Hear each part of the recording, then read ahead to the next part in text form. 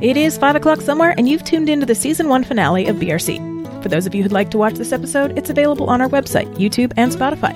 Today in our Tales from the Still segment, I speak with Ryan Friesen from Connacht Distillery in Ireland about how he got into distilling and how this job took him from the Midwest to Southern California before crossing the pond.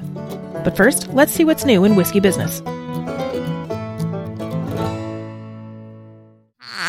It's time now for Whiskey Business, where I report on new releases and other current events in the world of whiskey.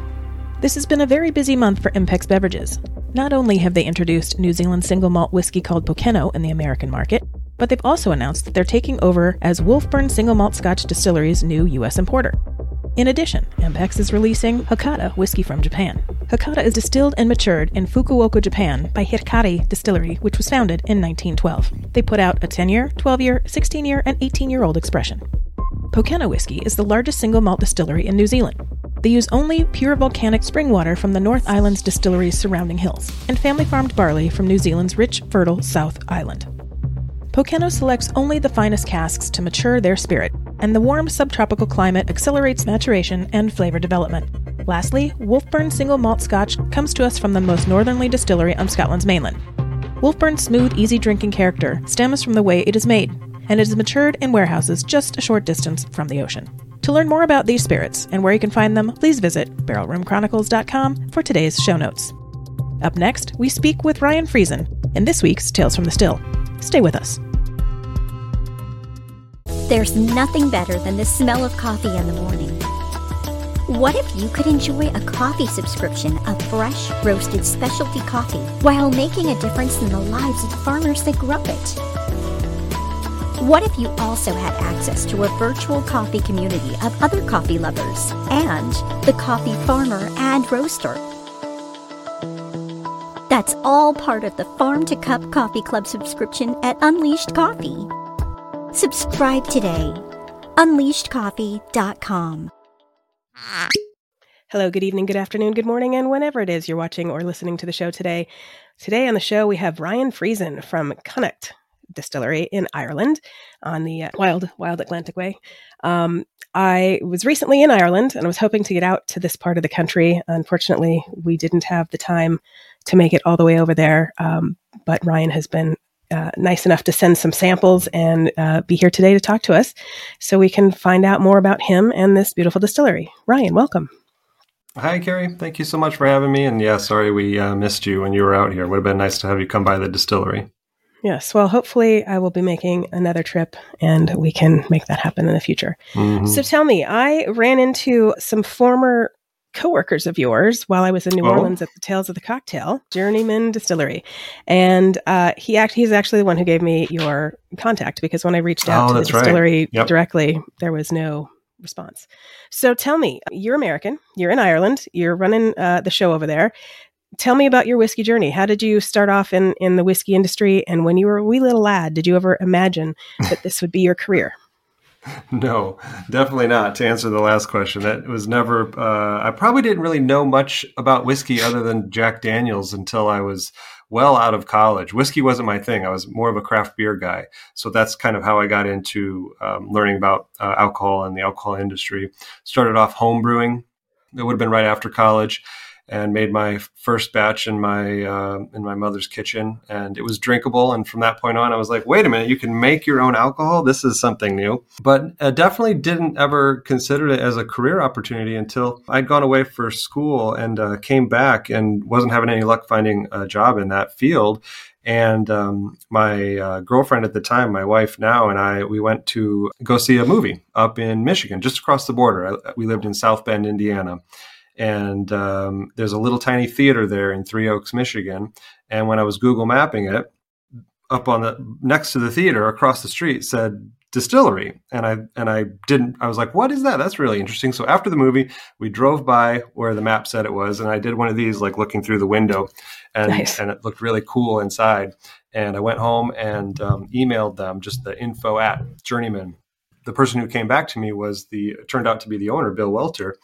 And I said, hey, do you guys have any opportunities for somebody who wants to learn about what a distillery is and what you guys are doing? I'd come in for free. I'd just put them up in my hand. I'm just curious. And he said, absolutely. Come on over, and we're doing some bottling. So you can sit on the bottling line. I had no idea what that meant, but I went over, introduced myself, sat down, did a few hours of bottling, and I went to leave and was sort of like, hey, thanks for the experience. That was really cool. Maybe I'll see you around. And he handed me a paycheck, which I wasn't expecting, and said, no, if you're working, you're getting paid. Nice.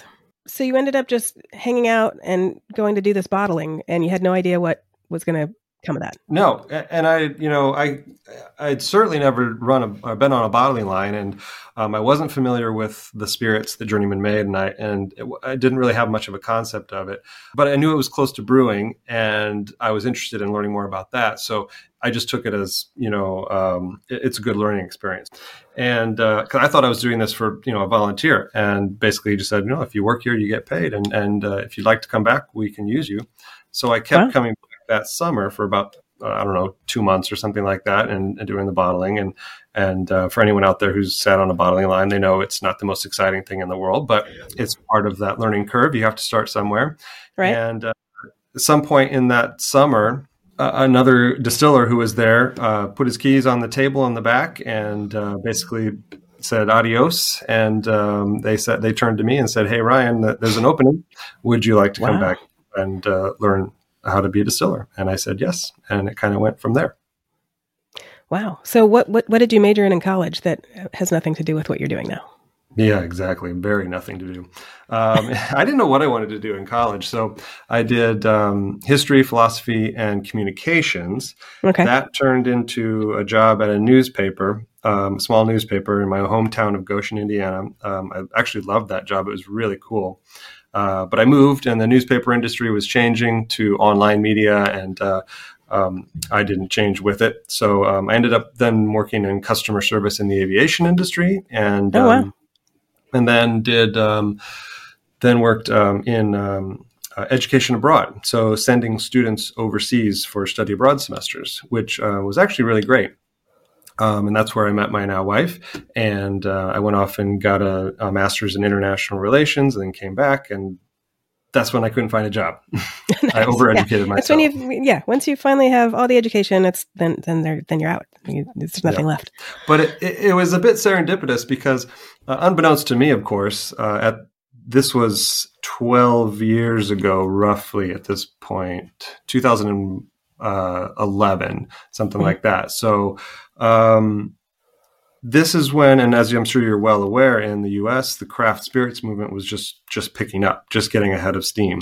Right. And so there weren't a lot of educational opportunities, but there were a lot of opportunities for people who just sort of would raise their hand and show up to work on time and be the one who would always volunteer for the bad job. And that's exactly how it was at Journeyman. It was a great place for me to get started and to learn this craft spirits movement in the U.S. kind of went from what we think, maybe at the most 400 distilleries in the U.S. 15 years ago to well over 1,500 now. I know we're probably breaking 2,000 at this point. Yeah, there's so many. That's a whole lot of new jobs. But 12 years ago, it was probably 600 distilleries, and it was still a novel thing. So a person without any experience could still work their way up without having already been a distiller somewhere. How far up did you get at Journeyman, and when did you finally say, okay, it's time for me to open up and try something new? And I hear you came to San Diego. Is that right? Close. Orange County. So just north of San Diego. Yeah. Okay. About 45 minutes to an hour south of LA, in a town called Santa Ana. Santa Ana. It was about, do you even know Santa Ana? I do. That's where the airport is, Santa Ana. That's exactly where the John airport Wayne. is. John Wayne. One of the nicest airports there is. I love flying in and out of there. It's a beautiful airport, yeah. And about 10 minutes away from Disneyland. So yes, I had an annual pass for a while those still existed. And it was nice. It was 12 or 13 months. It was just over a year at Journeyman. And it wasn't a question of me not wanting to be a journeyman, because it was, and I believe still is, a great place to work. It was more that the two guys, so there's the owner and then the two guys who were above me who were locals, and I drove 45 minutes a day to get there from South Bend. And those two guys drove 10 minutes or 15 minutes. And I knew they had good spots at the distillery and they weren't going anywhere. And they're still there to this day. Right. Doug and Tom, and they sort of started me on my learning curve. And I just knew that at Journeyman, they had their spots and they were happy. And it was time for me to see what else was out there. So I kind of took a flyer and applied for a job in California, having never considered California as an option to live in at all, especially the LA area. It just wasn't on the radar at all. And I got a response back from a couple, Robin and Brian Christensen, from the Blinking Owl Distillery in Santa Ana. And they said, "Hey, thank you so much for your application, but we've actually offered the job to somebody. Sorry we didn't get to chat with you.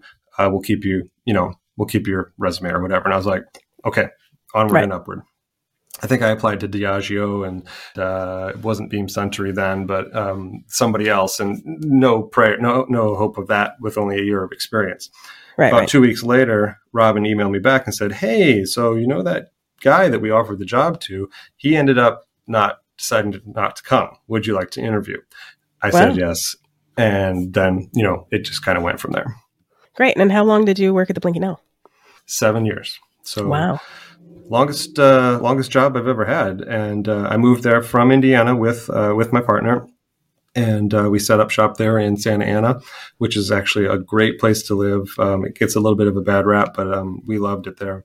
Wouldn't have stayed 7 years if we hadn't. And I was the head distiller, first employee. We did everything from, the only thing I didn't participate in that project was actually buying the equipment, but we did the full build out from a shell of a building to running the distillery. So installing boilers, mills, fermenters, brew house, stills, everything.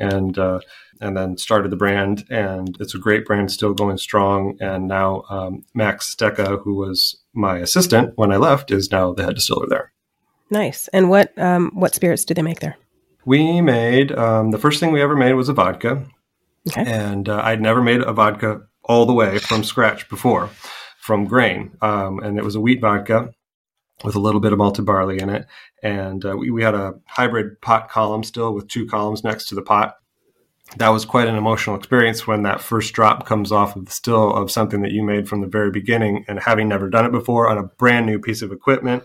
Right. It was a lot of pressure, but it worked out, and really, really liked the vodka that we made there. And I wasn't really a vodka drinker until I started making it. It was really fun. The most exciting thing was having the first whiskeys come off and the white spirit tasting really good. So you're in Santa Ana. You've been here 7 years, did the Disneyland stint. And now, how did you end up in Ireland?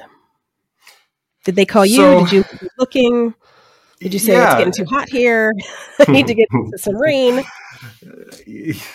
I say it now. I tell people now that when I'm here, they say, "Well, what do you think about the weather? You just came from California. What were you thinking?" California is great. Melissa, my wife, and I, we really, really love California. We made a lot of good friends there. I made a ton of friends and connections in the industry. And I always told people there that I had the best job in booze in California. No one else had the opportunities that I had to do what I was doing the way I was doing it. Brian and Robin pretty much gave me free reign, and we made what we wanted. And it was a really good spot. So 7 years passed, though, and I guess it was the 7-year itch. I don't know.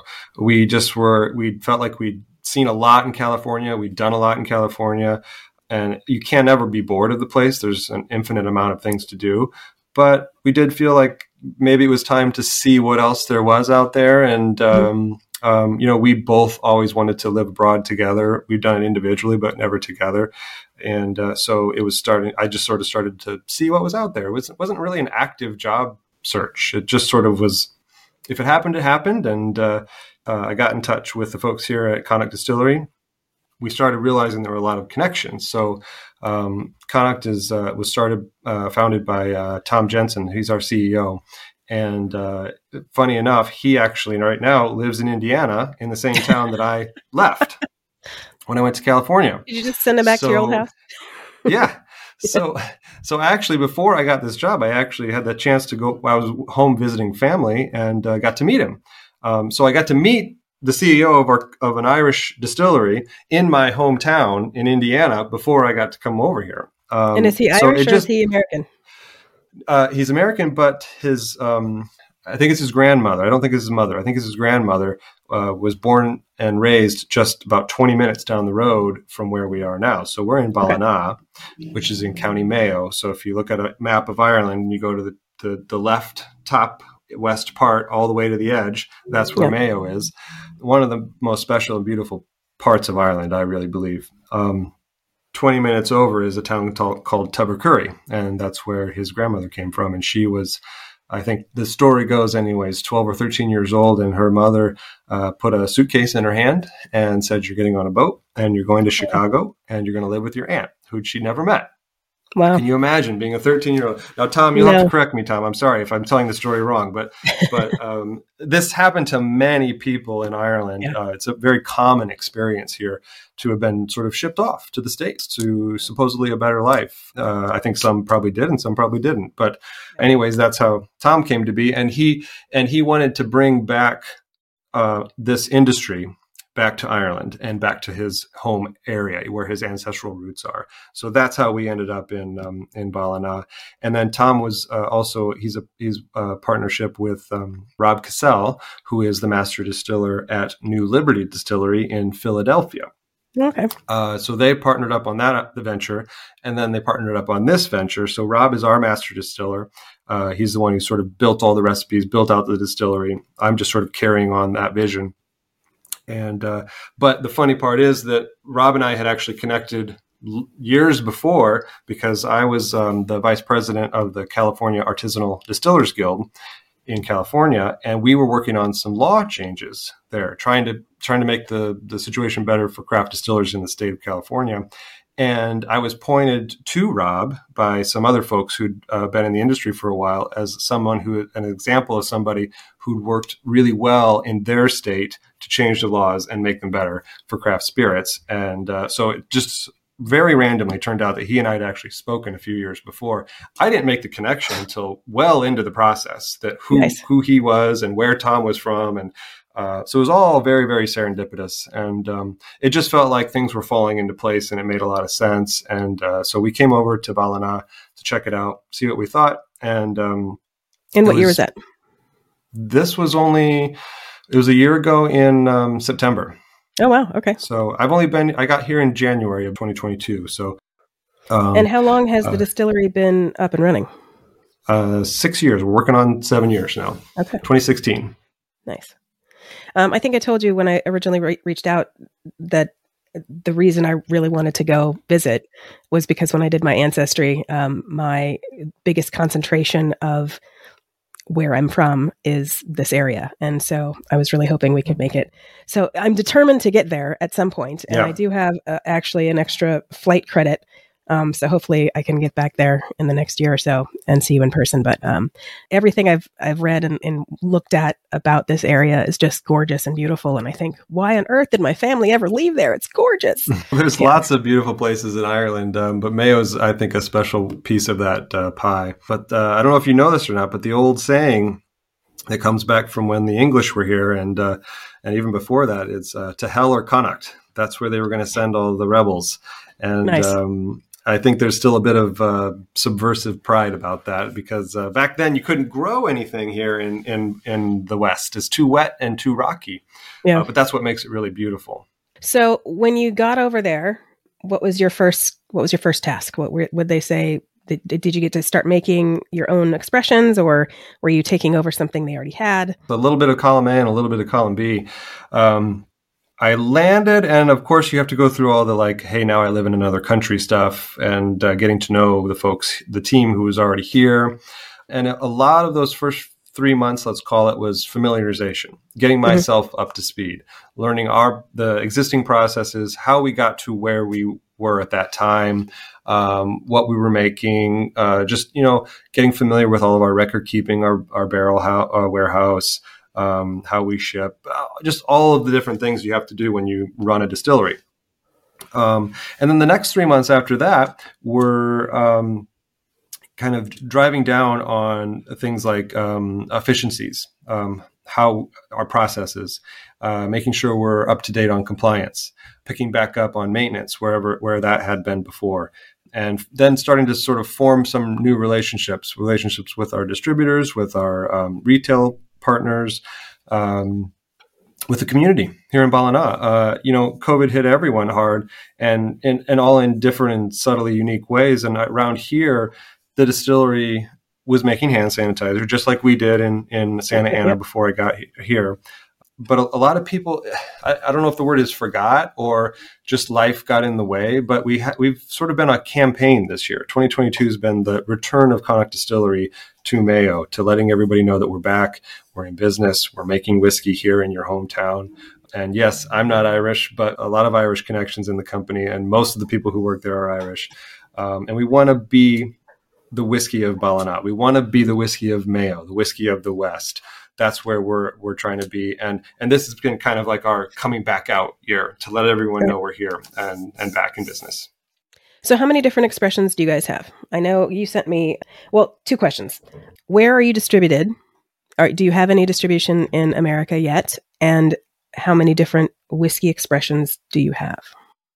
Well, I'll answer the first one first.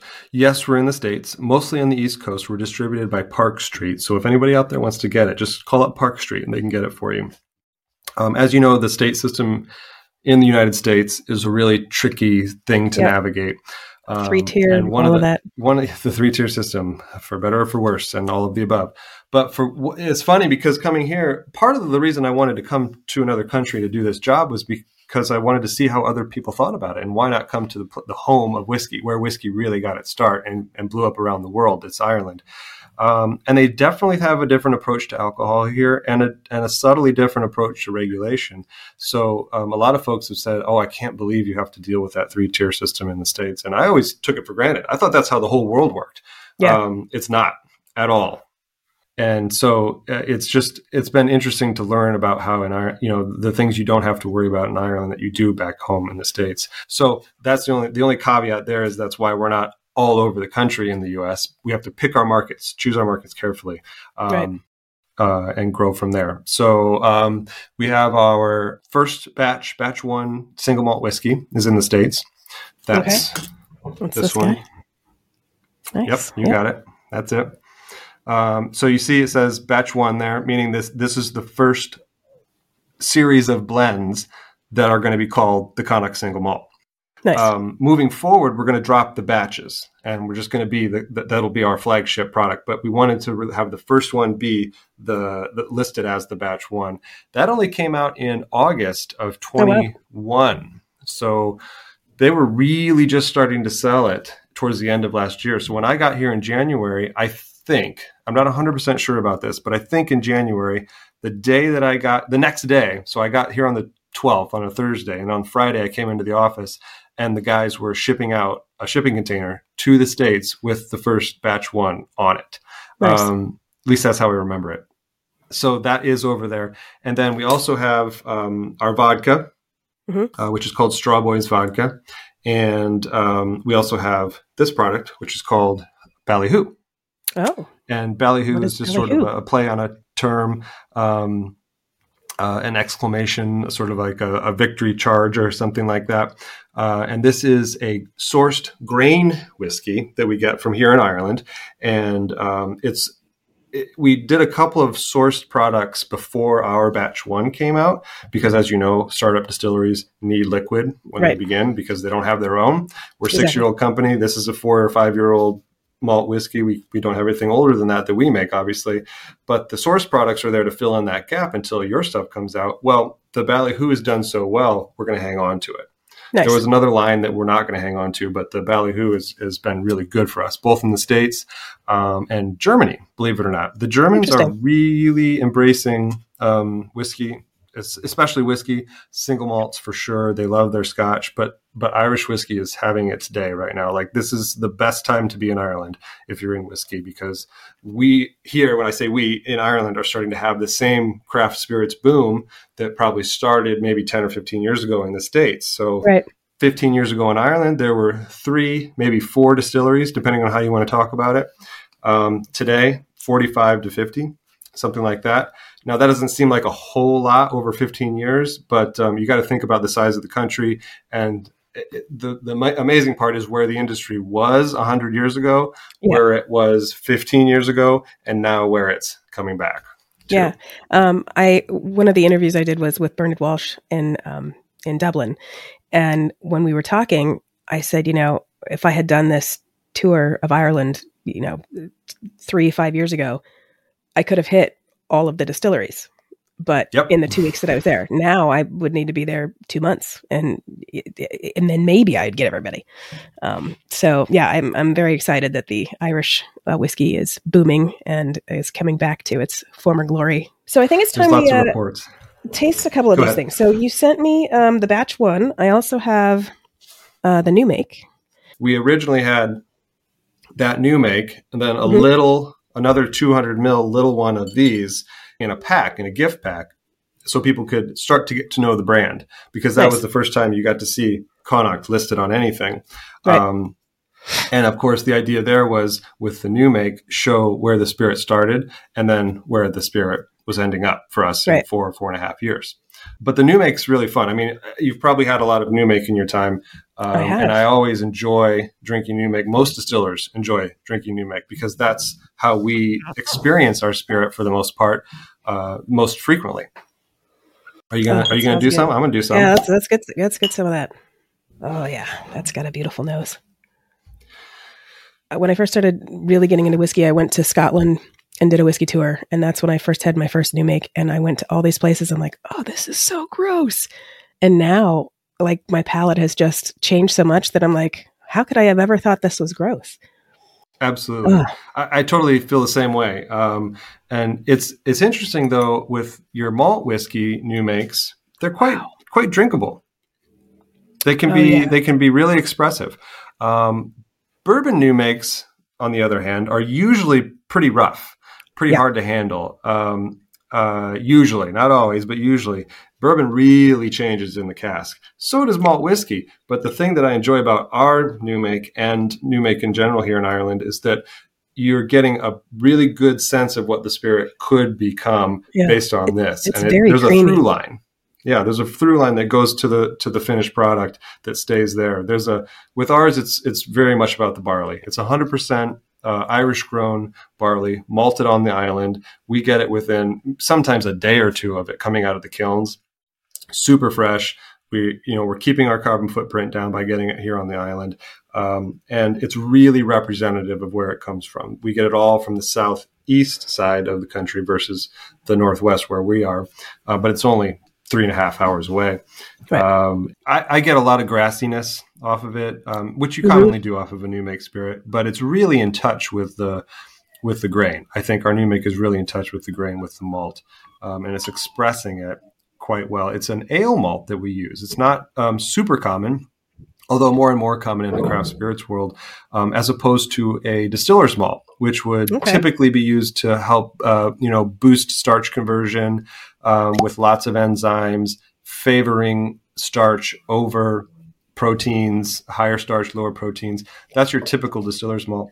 We're seeing a lot more now, and we're doing it. We've embraced it. Rob Cassell, pioneered that here for us, that we want to stick with malts that are typically used in beer brewing, because you're favoring flavor over the potential for alcohol.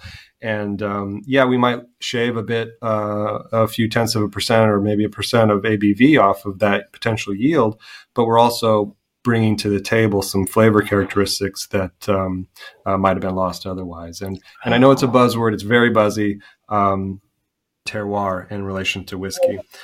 Because some folks will say there's no way. You're boiling the alcohol. You're boiling the water, essentially, in the stills. How could you possibly have terroir come through the whiskey in the end? Well, let me put it to you this way. Let's say that we get 50% of our flavor from the barrel, 40 to 60% of our flavor from the barrel. That's fine. So where's all the rest coming from? Well, whiskeys taste different all over the world and through all the different distilleries. So every whiskey would taste the same if the raw ingredients and where they came from were not important, but they don't, which means that it is important. So I fall on the side of there is a way to express terroir in whiskey. Yeah. And that's what we're trying to do. Well, I firmly believe that there is a way to express terroir in whiskey as well. I just poured the single malt. Oh, yep. And I'm smelling it against the new make. Do you see the through? I mean, can you get it? Yeah, I do. I smell the new make in the single malt, but it definitely changes to a more mellow, sweetness on the nose. Yeah. So we are the first to admit, and it's not a thing we're afraid to admit, it's part of the process, but that it's only a 4-year-old whiskey. That's very young for a malt whiskey. Malt whiskeys need a lot of time to break down in the barrels.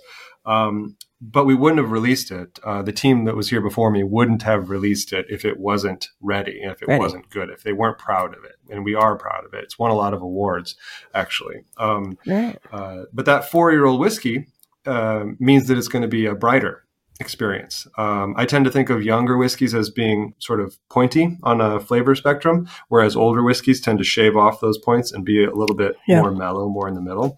So some people might enjoy a young, bright whiskey that really pops on the top or has a very interesting low note or something like that. And I think that's where we fall right now with this one. Now we're going to keep progressing the age of our spirits. This first one is everything's in it at least 4 years old. Well, most of the barrels that we're going to be putting into the next blends are in the 5-year-old category already. So by 2023, we're going to be pushing 6 years old. We may or may not do an age statement release. We haven't decided yet. Probably wouldn't be until the 8-year range anyways. But just know, as consumers, continue to drink this whiskey because it's going to be evolving. Okay. All right. Let's taste this.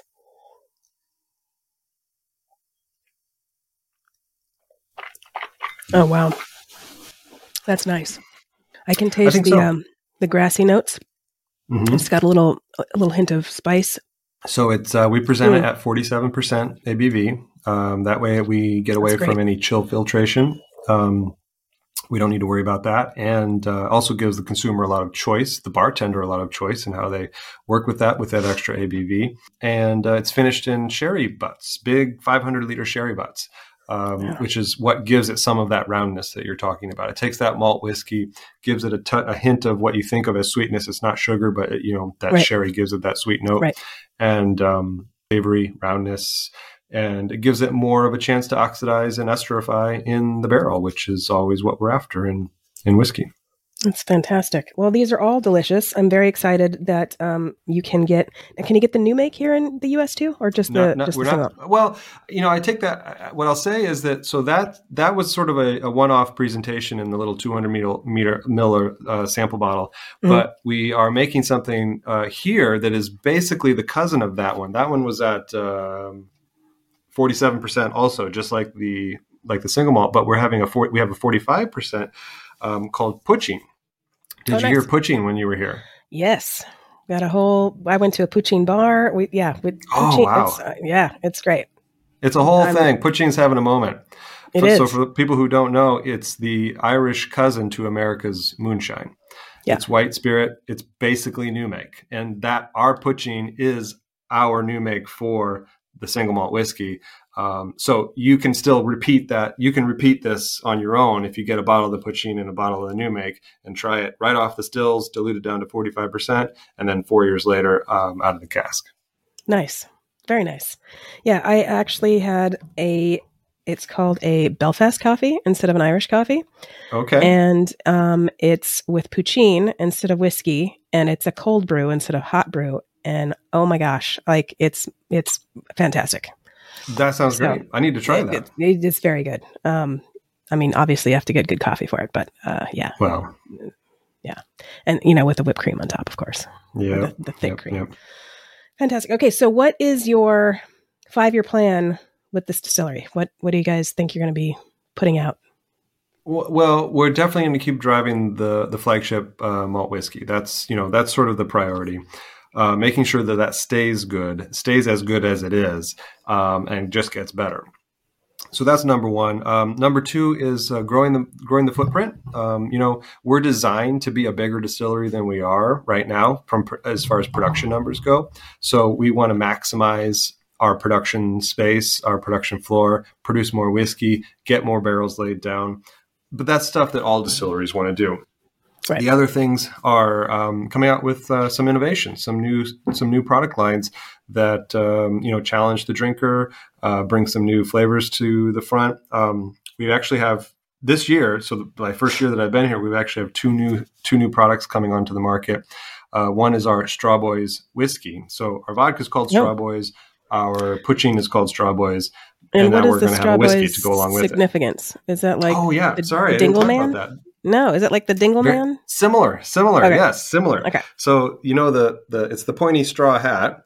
Right. Well, traditionally, and we're talking 1800s or around there, the Straw Boys would basically be modern day wedding crashers. They'd show up to wedding parties, dance with the bride, dance with the groom, drink a bunch of whiskey, and then run away. So, and they had their straw hats would actually come down and cover their eyes so that you couldn't tell who they were. Of course, everyone knew who they were, but that was sort of the tradition and the idea. So we're sort of tapping into that celebratory and cultural heritage aspect of the Straw Boys story. So we're going to have a family of Straw Boys products, and that Straw Boys whiskey is kind of the next evolution of that. And that's actually going to be the base spirit that we use for the Ballyhoo, which is a port cask finished grain whiskey. And we're just going to have the grain whiskey by itself. So that's a 4-year-old grain whiskey in the Straw Boys. Right now it's only in Europe, in the EU, but we'll see if it goes to the US. And then one of the innovations that we're coming out with is a port cask aged gin. So it's our gin, our Cloncullen gin, that lived in a port cask for probably over a year, actually, because it was meant to be released a little bit early, but we drug our feet on that. So we got a little extra time, and it's really lovely. Wow. And how deep is the color on that? It's sort of a ruby.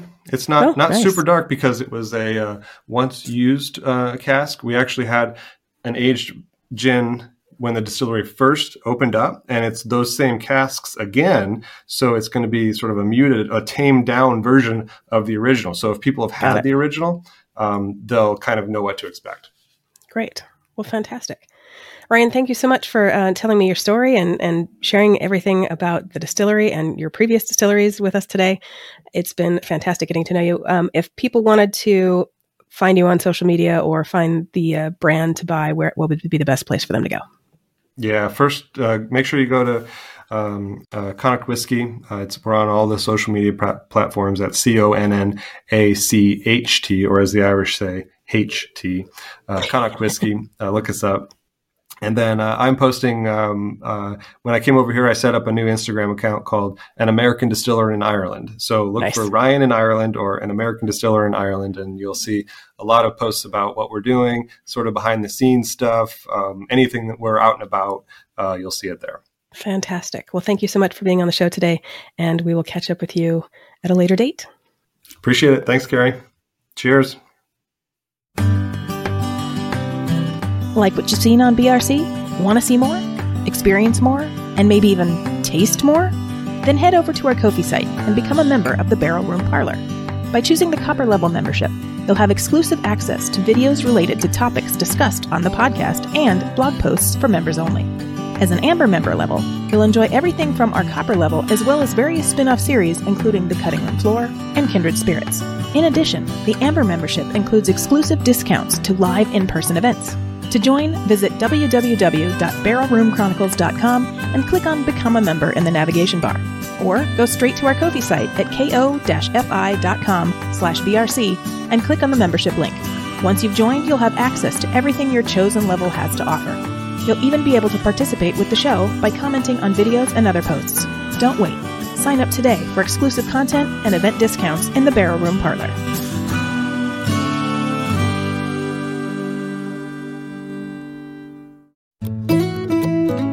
That does it for today's show. To read notes on this episode or learn more about our guests, please visit barrelroomchronicles.com. Want to interact with the show or have questions for our guests? Then ask them on our socials or send us an email through our website. Or better yet, leave us a voicemail on our Anchor page, and your recording might be played in our new Speakeasy segment. If you like what you heard, please rate and subscribe to the podcast. If you really liked it and you want to show your support, buy us a whiskey through our Ko-fi site at ko-fi.com/BRC, or become an exclusive member of the Barrel Room Parlor, where you'll get exclusive content not seen anywhere else. If you work in the whiskey or spirits industry, or just have a deep passion for whiskey and want to share your spirits journey, register to be a guest through our website. Last but not least, please enjoy your spirits responsibly. Thanks for joining me. Until next time, Solange-va. Barrel Room Chronicles is a production of First Reel Entertainment and is distributed by Anchor FM and is available on Spotify, Apple, Google, iHeartRadio, Amazon, or wherever you listen to your favorite podcasts.